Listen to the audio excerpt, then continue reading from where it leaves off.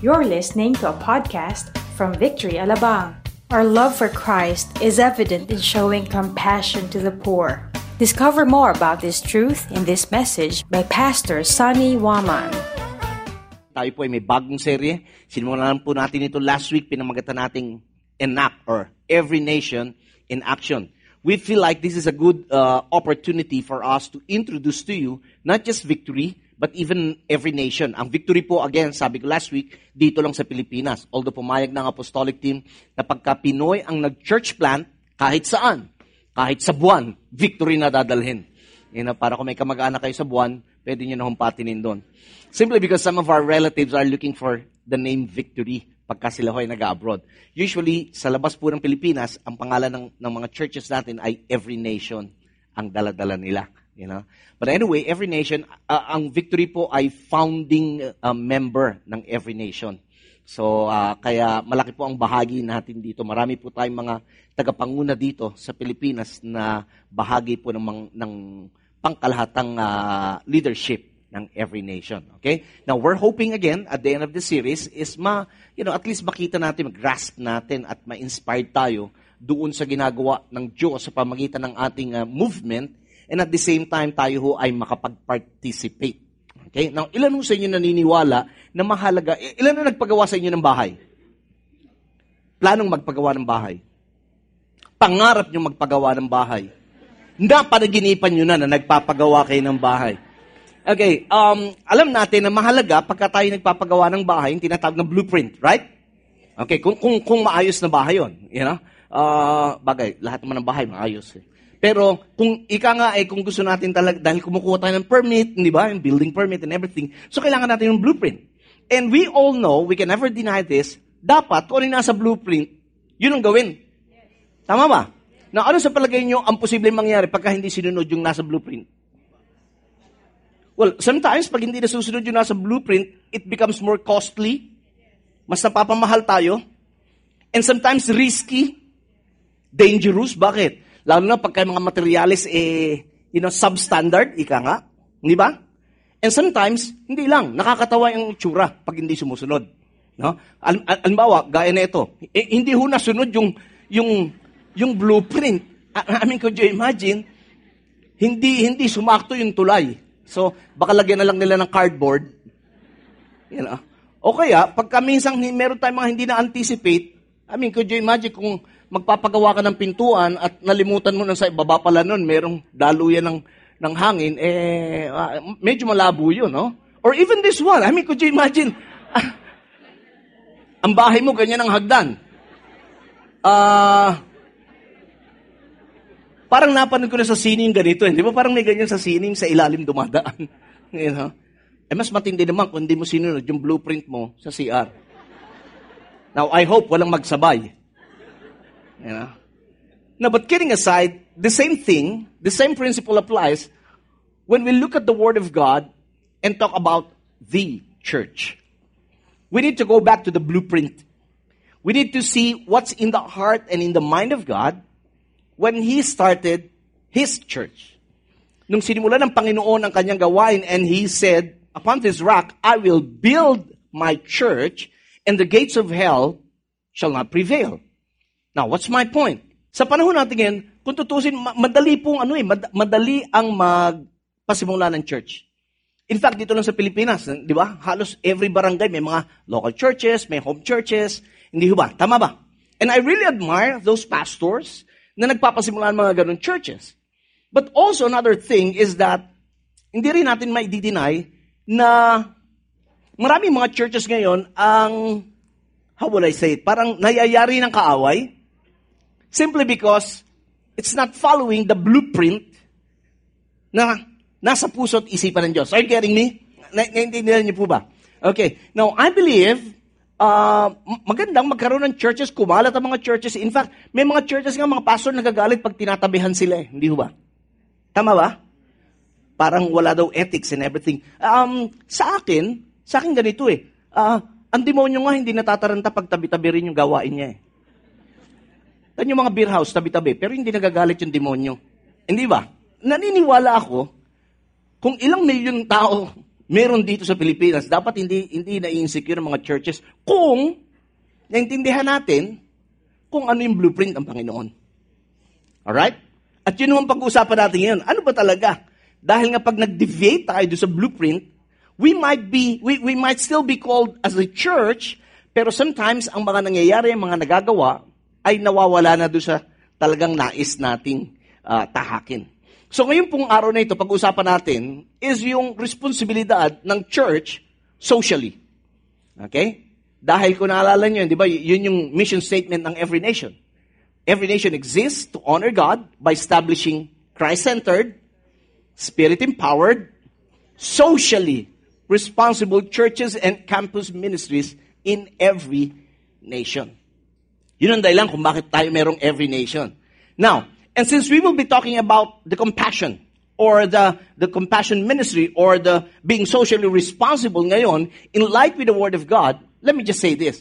Anybody can help the poor. Anybody can give. Lalo na kung may bibigay ka. Hindi po ba? Pero the real, ang isa sa mga tanong na dapat natin isaalang-alang is, ano ba ang motibo? Bakit nagbibigay? Bakit tumutulong? Isa yon. At pagkatapos nun, what's next? So yun ang pag-uusapan natin ngayon. So, mari po ba tayong tumayong lahat at makibuklat po kayo sa akin ulit sa mga gawa. Ika-4 na kabanata. Simulan natin sa talatang 32. Okay. Acts chapter 4, starting in verse 32 hanggang 37. Nakita niyo na po? Okay, tayo natin yung iba. Nagbubuklat pa ng Bible nila. Iba, bilis no? Kasi pag pindot, andong kagad. No? Galing. Anyway, so Acts 4:32, simulan natin. Now the full number of those who believed were one heart and soul, and no one said that any of the things that belonged to him was his own, but they had everything in common. 33. And with great power the apostles were giving their testimony to the resurrection of the Lord Jesus, and great grace was upon them all. There was not a needy person among them, for as many as were owners of land and houses sold them and brought the proceeds of what was sold and laid it at the apostles' feet. And it was distributed to each as any had need. 36. Thus Joseph, who was also called by the apostles Barnabas, which means son of encouragement, a Levite, a native of Cyprus, sold a field that belonged to him and brought the money and laid it at the apostles' feet. Father, we thank you again for your word. Salamat po, Panginoon, na ang inyong salita ay hindi mawawala ng saysay. Salamat po, Panginoon, bilang bahagi ng iyong mga tinawag at ihiniwalay, ang iyong church, kaming mga tao, Panginoon, ay muli naming makikita kung ano ang iyong layunin at ano ang nais mong gawin namin. Dalangin ko rin po, Banal na Espiritu, ikaw ang patuloy na gumabay sa amin, sa pag-aaral namin sa umagang ito, sa pangalan ni Jesus. Amen. Maaaring po tayo maupo. Now, during that time, hindi po kaila sa atin, historically speaking, in Acts 1, nung nabuhay naman ang Panginoon, sinabi, wag muna kayo umalis, sinabi niya doon sa kanyang mga tagasunod, mag-antay kayo sa Jerusalem hanggang dumating sa inyo ang pangako ng Ama, and he's talking about the Holy Spirit.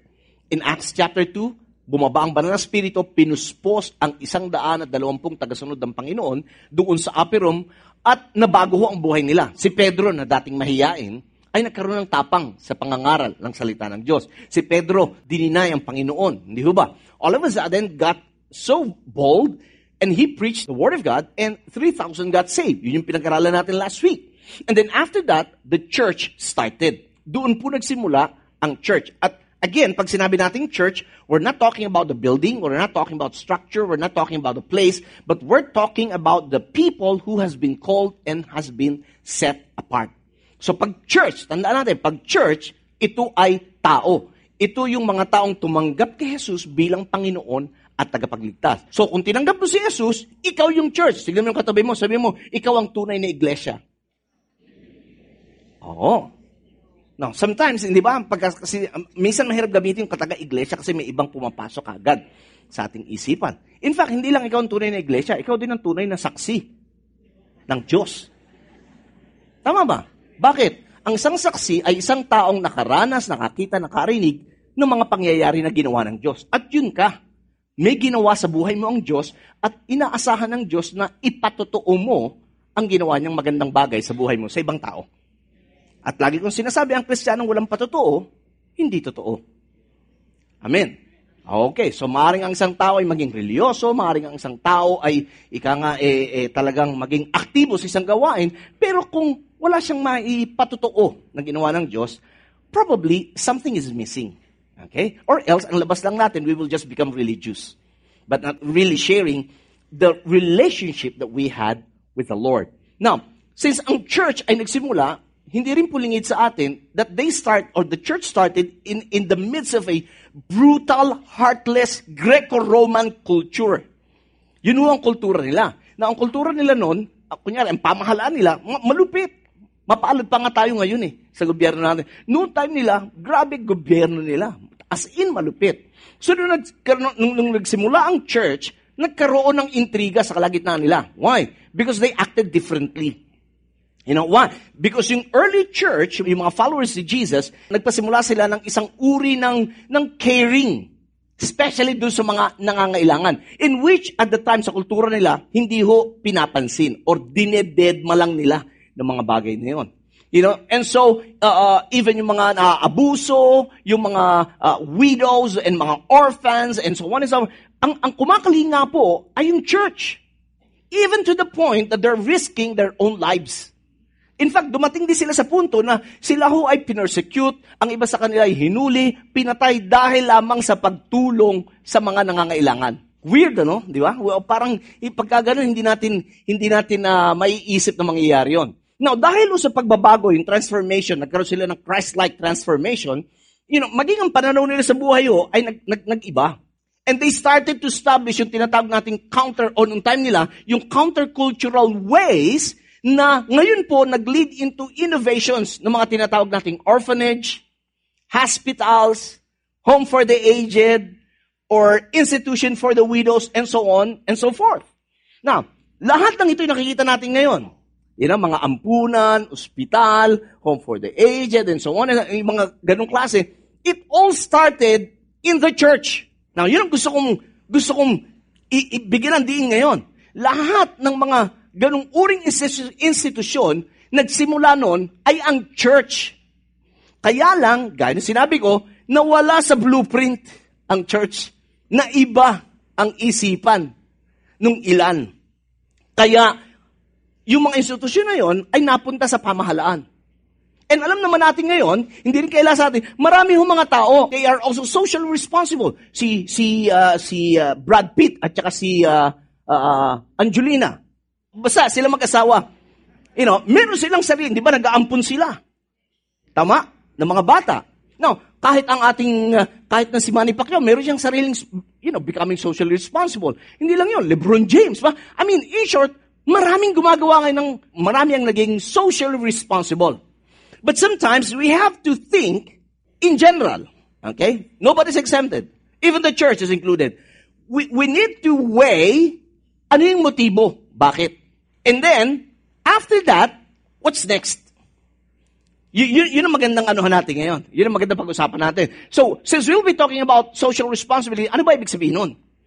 When you say a person is socially responsible, ang ibig sabihin lang nun, na merong obligasyon na gumawa ng mabuting bagay para sa lipunan. O, let's just say, sa mga nangangailangan. That is what we mean by being socially responsible. Okay? Gaya ng sinabi ni Pablo sa Ephesians 2:10, sabi niya, tayo ay obra maestra ng Diyos. Tignan mo yung katabi mo, sabi mo, ang ganda ng pagkakagawa sa'yo ni Lord. Ba't parang hindi nyo mapaniwala ang obra maestra ng Diyos yan? Now, let me just sidetrack a little. Hindi ho nagkamali si Lord nung ginawa ka. I believe that with all my heart. Sa'yo lang bagay ang ilong na yan. Kaya huwag mo nang pagalaw. Okay? We are God's workmanship created in Christ Jesus to what? What's the purpose? To do good works. Na yung good works na yun, ang sabi, inihanda na ng Panginoon in advance. For us to what? So dapat ginagawa. Yung good works na yun. Okay? Are you getting me? Okay. So, sino pag-uusapan natin? Last week, pinag-usapan na what a church does. Ngayon, siguro maganda, pag-usapan natin what a church has in relation to being a socially responsible entity. Para maging socially responsible in church, ano bang meron sa church? Okay, number 1 is the shared purpose. Isang ang ating ibinabahaging layunin. Lahat tayo dapat alam natin to. Ano ito? Now, sabi rin sa verse 32, now the full number of those who believe were of what?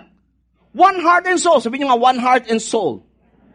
So they are not just united spiritually, but they are also united materially. Let me just explain some more. And no one said that any of the things that belonged to him was his own, but they had everything in common. Now, last week, na-establish ko sa inyo in Acts chapter 2, hindi ba binenta nila nung nagpapasimula pa lamang? Because at the time, itong background noon, kasi maring nagtatang, ibig mo sabihin ng pastor, ngayon, dapat benta natin, area natin, pamigay na natin. Hindi po, hindi yun. We need to get the culture and the context of what took place during the early church. Now, nung time na yun, they believe, with all conviction, na darating na si Jesus, babalik na agad. Kasi yun naman ang pangako niya. So they thought, nung buhay sila, babalik na si Lord. So ginawa nila, nagbenta sila ng ari-arian. Hindi naman totally nagbenta na ng ari-arian tapos wala na sila. Hindi. Siyempre, meron pa rin silang ari-arian doon. Pero yung mga excesses, binenta nila and then ibinigay doon sa mga nangangailang kasama nila. So again, this is different from yung socialism and communism dahil ito, they did it voluntarily. Hindi ho kinuha ng gobyerno. Hindi ho sinabi ng gobyerno, akin na yan, ako na ang bahalang mamigay. Hindi. They did it voluntarily. And ang ginawa nila, they distributed it dun sa mga nangangailangan, hindi sa lahat. Hindi equal sharing, ibig sabihin nun. But they only distributed it doon sa mga nangangailangan. So, yun yung scenario nila. Hindi ba parang noong 1988 nga? Naalala nyo na, kung buhay na kayo noon. Hindi ba, kumalat ang balita ng babalik na si Lord 1988. Marami ho nagbenta. Marami nag-resign sa trabaho, binenta yung ari-arian, bahay nila and everything. Bakit? Because they believe, nung time na yun, darating na si Lord. And that was a great shock. Bakit? Obviously, hindi dumating si Lord. Hindi ko alam kung sinong Lord yung dumating. Baka gambling Lord o drug Lord, hindi ko alam. Pero because of that, they did. Ganun yung mentality nila. Pero during the time, when they shared, hindi sila napilitan. They shared not grudgingly, but simply because they loved Jesus and they wanted to obey Jesus. They knew from the very start, even sa Old Testament, nagbigay na ang Diyos ng ng pagpapahalaga sa mga mahihirap. Sa mga byuda, orphans, and kaya nga, pakinggan nyo to. Among all the religion, eto hindi nila makontain sa isipan nila. Among all the religion, tanging Diyos lang ang kakampi ng mga mahihirap. Hello? Kaya nga marami, basahin nyo sa Old Testament kahit sa Proverbs, wag nyo kakantain, wag nyo abusuhin, wag nyo oppress, bakit? Kakampi niyan si Lord. Now, of course, syempre, we also need to understand na may mga ilang bagay kayong dapat din isaalang-alang dahil, kakampi sila ng Diyos, kaya lang yung iba, dahil hindi nila di alam, ang prinsipyo ng Diyos, minsan, they wanted to remain poor. Bakit? Para sa isipan nila, responsibilidad mo ko.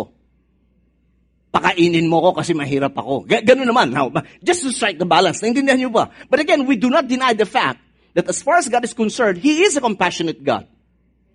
Mahabagin po siyang Diyos. Now, tignan niyo to. Sabi in Proverbs, isa, He who oppresses the poor shows contempt for their maker. Pero I love this. But whoever is kind to the needy, ano sabi? Honors God. Pag ikaw ay gumagawa ng mabuti sa mga mahirap, pinararangalan mo ang Diyos. Kanina, binasa ni Jeff kanina. Ano sabi ron? When you're generous to the poor, ano sabi? Para kang nagpautang kay Lord. Nang sa ating Pinoy, alam natin yung utang. Yung iba negative, yung iba positive. Yung iba, kung pag-usapan niya yung utang na yan, pag naalala ko yung utang sa akin, baka pag-pray ko siyang kunin na siya ni Lord. Naalala ko yun, meron akong kaibigan. Lumapit sa akin. Sabi niya, Pastor, meron akong, may nangutang sa akin, laking halaga. Kaya lang, ang nangyari, kilala niya ako nung nangutang siya, pero nung pagkatapos din niya na ako kilala, ang laki ng pera, sabi ko, Sabi naman ni Lord, tulungan mo siya. Hayaan mo na si Lord magbayad sa'yo. Pero puntahan mo siya, ito sabihin mo. Sabihin mo sa kanya, kapatid, yung inutang mo sa akin, kakalimutan ko na. Sabi niya, sisingilin ko na lang kay Lord yung utang mo. At hayaan ko si Lord ang maningil sa'yo. Kinabukasan, nagbayad ho yung ano. Na, maganda palang ano yun, ano? Maganda palang, well, hindi naman siya galit, pero but anyway. So yun. But during the early church, they have the shared purpose. They knew what their purpose was during the time. And what was that? Part of that purpose is to care for the needy. Okay, next is that not just a shared purpose, but they also have the shared provision. Okay? So, hindi lang yung value sila pare-pareho, but also they share their resources. Sabihin nyo nga yun, shared provision. Oh, ano sabi? 34-35. There was not a needy person among them, for as many as were owners of land or houses sold them and brought the proceeds of what was sold and laid it at the apostles' feet. And it was distributed to each as any had need. In-explain ko na yun kanina. So, what they did, hindi naman nila ginawang lahat-lahat ng area nila at kung anumang pera binigay sa mga apostoles at pinamigay. Kundi sila naman ang naghirap. Naintindihan niyo ba? Now, ang punto nito is that hindi ho sila naging mga tsane. Alam niyo yung tsane? Oo, mga boxer, ang Greek word ng purifying. Oo. They are purifying. You know, nachiku. Yan ang sa ibang lingwahe. Nachiku. Makunat, nachiku. What they did is that pag meron silang kasama na mahirap, hindi sila nag-aatubili na tumulong. Naalala ko when we were in Indonesia and I had a chance na makakwento yung mga tao. Alam niyo, nakakatuwa yung mga Kristiyano sa Indonesia. They have the kingdom mentality. Most of the Indonesian Christians, oh by the way, Indonesia is the biggest Muslim nation all over the world. Pero ang dami rin yung mga Christians doon. Okay? I mean, hindi marami, kundi may boses sa mga Kristiyano ron.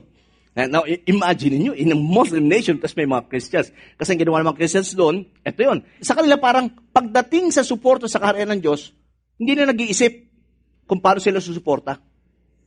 They are so generous. Meron nung isang city na dati ho ang nangunguna ay mga Kristiyano, tapos napasok sila ng mga Muslims, so parang naisang tabi sila. And then, merong isang Christian na architect na kilala doon, Vatican.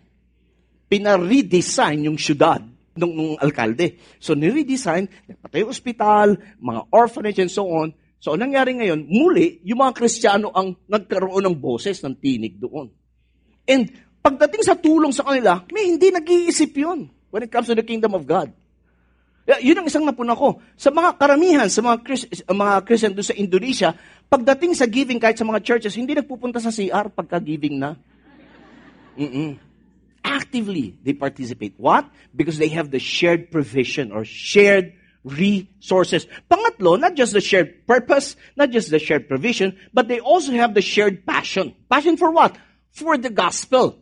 You see, listen, this is what's the difference between others who help and the church who helps. The main big difference is what's next. Kaya kanina sabi ko, what is the purpose? Okay? Bakit? Now, to the church, the reason why we help is so that we will use that as an avenue to share the gospel. Mas madaling mag-share ng gospel, sabi nga nila, pagkabusog. Although yung iba, pag sumobra, inaantok, mahirap din naman. Kaya huwag mo masyadong bubusugin. Konting busog lang. Okay? Now, look at this. In Acts 2:33, and with great power, the apostles were giving their testimony. Sabi niyo nga, giving their testimony. Okay. To the resurrection of the Lord Jesus, and great grace. Sabi niyo ulit, great grace was upon them all. This was their greatest motivation. Ang greatest motivation nila is, I'll minister to your felt need, but not just for the sake of ministering to your felt need, but my goal is to preach the gospel. Helping is good. No problem with that. Maganda po ang tumulong. Pero yun po'y simula lamang. Ang tanong ko, anong kasunod? Pastor, ibig ba sabihin noon, when you preach the gospel, it will eradicate the poor? Mawawala ba ang mga mahirap pagka preach mo ang gospel? Hindi ho. Pero ito yun. Kailangan mo pa rin preach ang gospel dahil kailangan nilang marinig ang prinsipyo ng Diyos. Dahil pag narinig nila ang prinsipyo ng Diyos at nagtiwala sila sa Diyos, hindi sa iyo na tumutulong, hindi ikaw ang tinitignan nilang Diyos, hello? Kundi talaga magtitiwala sila sa Diyos, somehow, God's word, God's principle, the preaching of the gospel would help them be elevated for them to get out of poverty. And I believe many of you are like that. Noon, parang kwento ni Jeff. I mean, could you imagine? Panganay sa tribo nila. Itsura ni Jacob. Ha? 12 panganay. I mean, dito sa atin, di ba, mabigat ang responsibilidad, madalas ng panganay. Yan ang madalas nagsasakripisyo. Kagaya ni Jeff. Ha? Ako'y bunso eh. Bunso ako eh. You know? Pero, yung mga panganay, yan ang nagsasakripisyo, yan ang madalas na. O sige, hindi na mag-aaral para makapag-aaral si Junior and so on. And so on. Although sa Bible, ang mga panganay, double portion yan kay Lord. Ilan ang mga panganay dito? Wow! Alam niyo ba kay Lord, double portion kayo? Oh. Galing ano? Pero dito sa atin, double portion din kayo ng tulong. But anyway, you know, narinig nyo naman testimony niya kanina. He acknowledged, mahirap sila. They're part of the millions na mahirap dito sa bansa natin. And siya, narinig nyo rin, mismo siya, he thought, wala na, that's it. But when he came to know the Lord, nag-iba. And God used other people to be a channel, a conduit of blessing sa kanila. And after that, everything is history. Naging engineer siya. Somehow, umangat siya. Alam niyo kung marinig niyo yung mga testimony ng mga scholars natin sa real life, madudurog puso niyo eh. I mean, na testimony na, sila lang yung nakapag-aral sa pamilya, sila lang yung nagkaroon ng hope sa kinabukasan. Ay, ibang klase, ang sarap makarinig. Pagka ganon, hindi ka manghihinayang tumulong. Naintindihan niyo po ba yung sinasabi natin dito? Now, kaya nga, maganda, maintindihan natin ano yung panuntunan, ano yung blueprint ng Lord sa church. Bakit po? Because our intention determines our direction. Kung ano yung intention mo, yun ang magdidikta kung ano yung direction mo. Bakit mahalaga to preach the gospel? Pakinggan niyo to. Kahit humapanag po ang pangangailangan ng mga mahirap, pwede pa rin yung pumunta sa impyerno.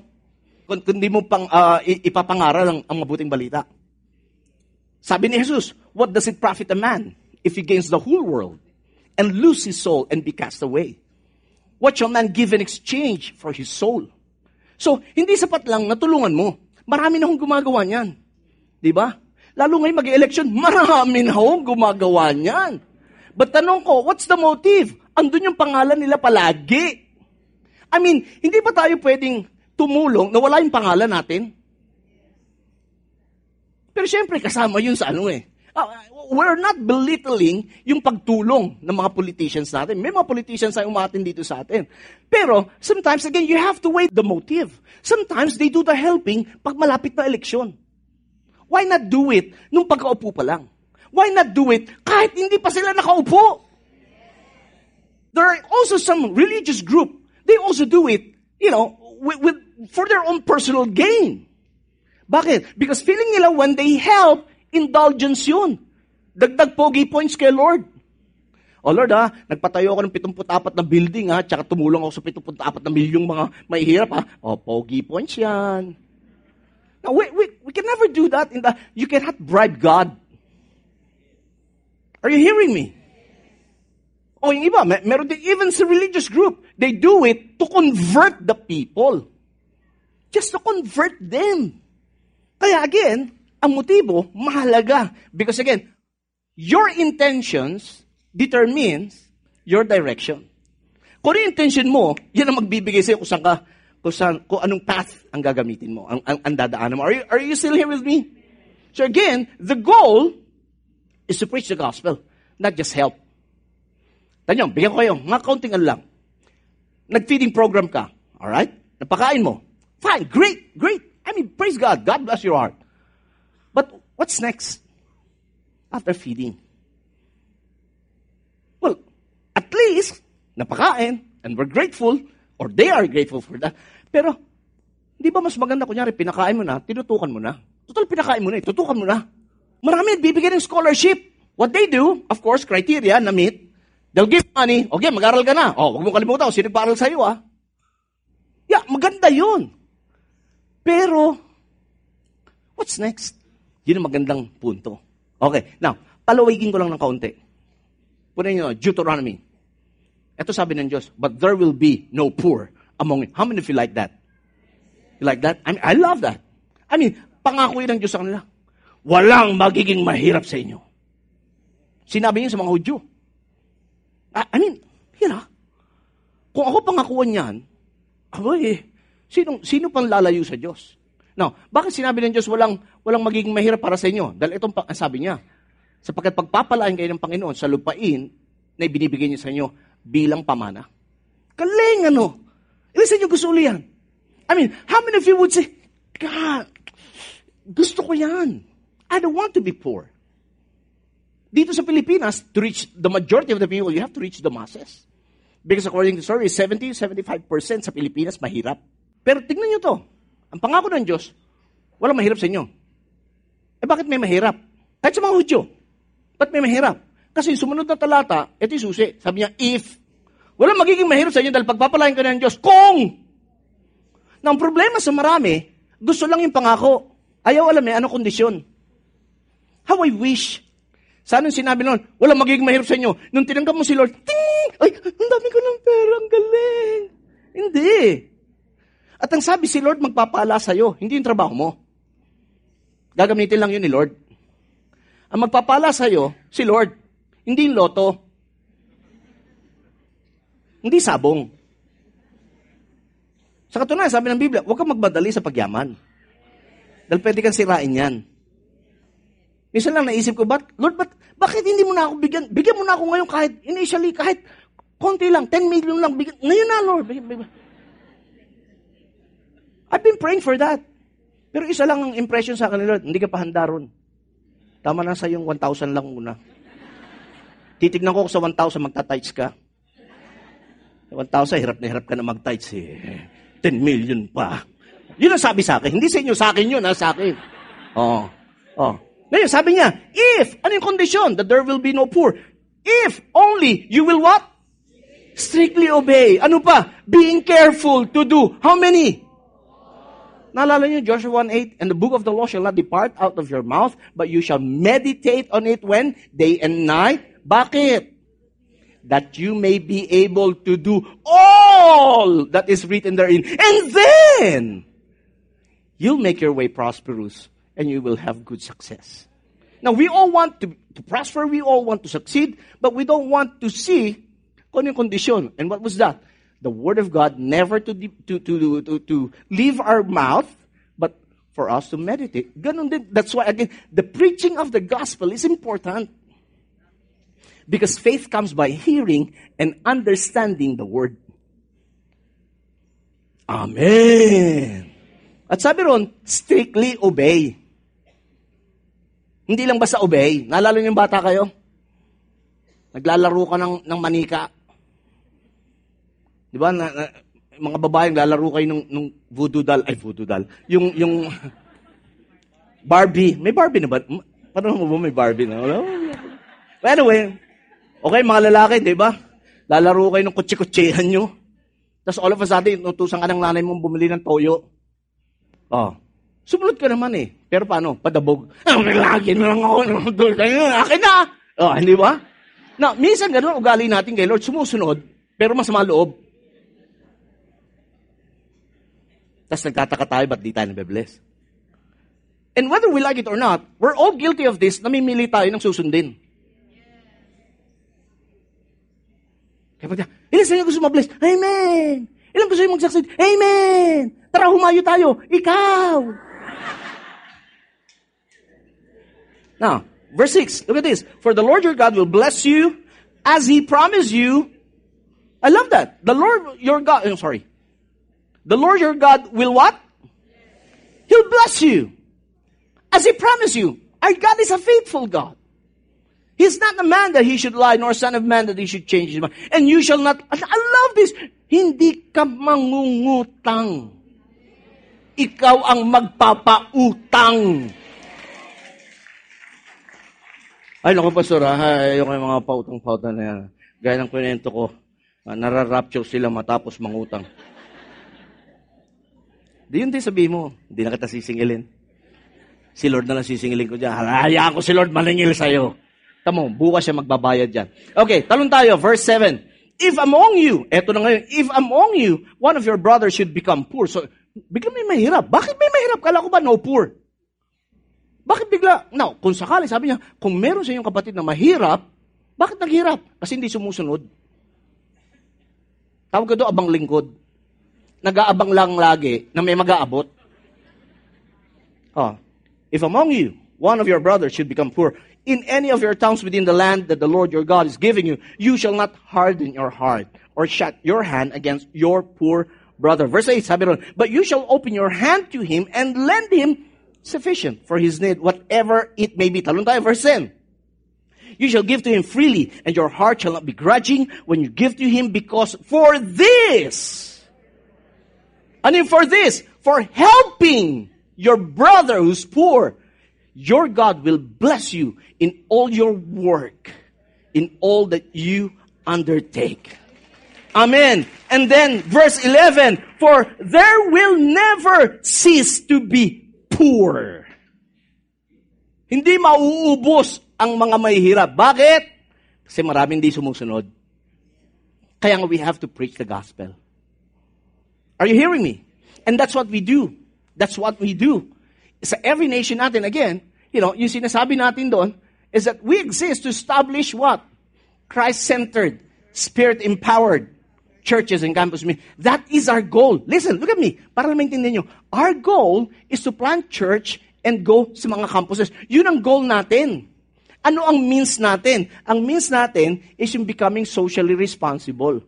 Our goal is not the compassionate thing. It's just a means. Naintindihan niyo po ba? Ang goal natin hindi lang para magpaaral. Madali magpaaral. Ang tanong ko, ano mangyayari pag pinaaral mo? Kaya tayo, tinututukan natin sila. Hindi lang natin pinag-aaral, dinidisciple natin. Sinishare natin yung gospel. Bakit? Para naman hindi sayang. Naintindihan niyo po ba? Yun yung ginagawa natin. Now, yung description of what we do, again, church plant and campus ministry. Our means, our avenue is through the Real Life Foundation. Yun yung compassion arm natin ng Victory. Tignan niyo yung sinabi ni Richard Stern. Sabi niya, education is foundational to the development of a child, his or her community, and the entire nation. And no long-term escape from poverty is possible without the methodical and routine education of children. So in short, in reality, magandang pagtulong yung pag-aaral. Why? Because we do not just give them fish. We teach them how to fish. And we also know, because we're so consistent with our calling, we reach to the next generation palagi. Now, hindi lingid sa'yo, nagsimula ang Victory sa mga estudyante. Hanggang ngayon, yung parang ginagawa natin, we reach out to the students. Kaya nga meron tayong mga campus missionaries eh. Kaya, in fact, I really would like to encourage you, support our campus missionaries. Be partners with them. Why? Sila nagpupunta sa mga eskwelahan to reach out to the students. Ngayon, we're doing feeding program, elementary, ito yung mga ganda, pupunta tayo sa mga schools. Elementary, hingi tayo, 50 katao, mahirap. Public schools. Na hindi lang natin pinapakain. Linggo-linggo pinapakain natin, then buwan-buwan may pupuntang doktor. Chine-check up, anong ba to, bumigat ba to? O ganun pa rin. Ano ba alaga na ito sa tiyan? Bulate o sawa? Kasi iba, lakas naman kumain, pero payat pa rin. Baka may anaconda yun, you know. So, naintindihan nyo ba? And then, hopefully, pag-graduate nila ng elementary, pumasa lang sila sa criteria, pabigyan ng scholarship. That's what we do. We believe this is what the Lord wants us to accomplish. I mean, other churches are doing other things, pero tayo, as far as Victory is concerned, every nation is concerned, ito yung focus natin. Why? Because again, we don't stop reaching out to the next generation. Kaya mas pinili natin yung education. Sa katunayan, let me just give this parang survey ng Asian Development Bank. Sabi na 99.4 of the share of total poverty in the Philippines is made up of those who do not have a university degree. 99.4. Sabi nila 90% of the population does not have a university degree. 90%. And then 0.6 lang ang merong university degree. So our point is this. You see, education can do them a lot. It can help them. Yeah, that's my point. And that's what we're doing right now. In fact, how many of you know Pastor Ferdy? Ferdy Cabiling of Ortigas. Pastor Ferdy turned 50 years old. He'd been praying for this. He'd been singing for this. Sabi niya, 3 years, way back, 3 years. Sabi niya, bago siya, pag dumating siyang 50, this is what he wanted to do. He wanted to run 50 kilometers for 50 days. By the way, for your information, si Pastor Ferdy actually, kasama niya si Dean Castillo, in-interview siya. He'll be running all across the Philippines for 50 days. Nagsimula po kahapon. Okay? Now, kahapon nagpunta siya sa Maasim, Tarangani. He ran 50 kilometers there. Now, ang goal niya is not just to run. His goal is that for every kilometer he runs, if people would want to support it, ang kanyang advocacy is for every kilometer, it's equivalent to 1,000 pesos. So, tamatakbo siya. May mga tao, trust me, yung mayor sa Maasim, nagbigay siyang courtesy call, hindi to Christian, he gave 50,000 for that. And marami po nagbibigay ngayon. And yung lahat ng process will go to the 250 scholars natin. Na ngayon puro mga nasa college and university. So he received all the support there. Ngayon papunta siya ng Gensan, ganun din po ang gagawin niya. Meron po siyang team na nakaalalay sa kanya para tumakbo, and that's what he's been doing. Not for him, because it's not about him. It's not about you, not about us. It's all about God's love in us. That's the point. And so I'd like to end with this, that the church reaches out not just to the spiritual, but even to the physical. We can never deny that fact. And just like what Paul said in Acts chapter 20, verse 35, sabi, in all things I have shown you that by working hard in this way, we must help the weak and remember the words of the Lord Jesus, how he himself said, read the last phrase.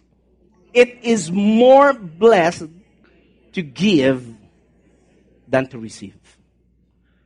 Yun ang gusto kong iwan sa inyo ngayong umagang ito. That we're here, we exist not just for the sake of doing church. We exist not just for the sake of checking attendance every Sunday. We're doing this not because nakaugalian na natin, tradisyon na natin. No. We're doing this for a purpose. We have the same shared purpose, and that is to help the poor. One of those purposes, of course. The same shared provision. We help them. We support. We volunteer. And then we have the same passion, and that is to preach the gospel. Maybe some of you would say, Pastor, estudyante pa ako hindi ako makarelate dyan, wala ako bibigay. No, dapat mo marinig to. Bakit? For you to study hard. Para pag nakatapos ka, then you can now help.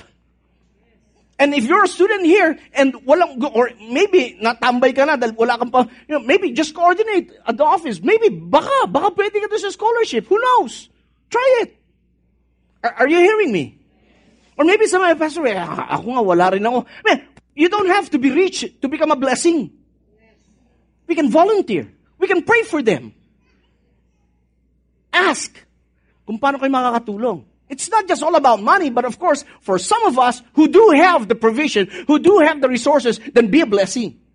I always say that one of the reasons kung bakit tayo palagi may sobra is for us to plant those seeds to those who are in need. Are you hearing me? Now, I'd like to pray for you. Can we just all stand up right now? Let me just pray for you. Father God, in the name of Jesus, I lift up to you each and every one of your people here. Ngayon, Panginoon. Lord, you know them more than I know them. You know their status more than I know them. You know even what they're going through right now. But God, I pray, as a church, it is already a blessing that you have called us. It is already a blessing that you have set us apart. It is already a blessing that we're here, even right now, to hear the preaching of your word. But Lord, I pray, this time, break those wrong mindsets that all we think of is, what can I get from you? What's in it for me? Lord, I pray, this time, it will be a change of mindset. How can I be a blessing? Lord, I pray, let it keep ringing in our ears, in our heart. How can we be a blessing as a church?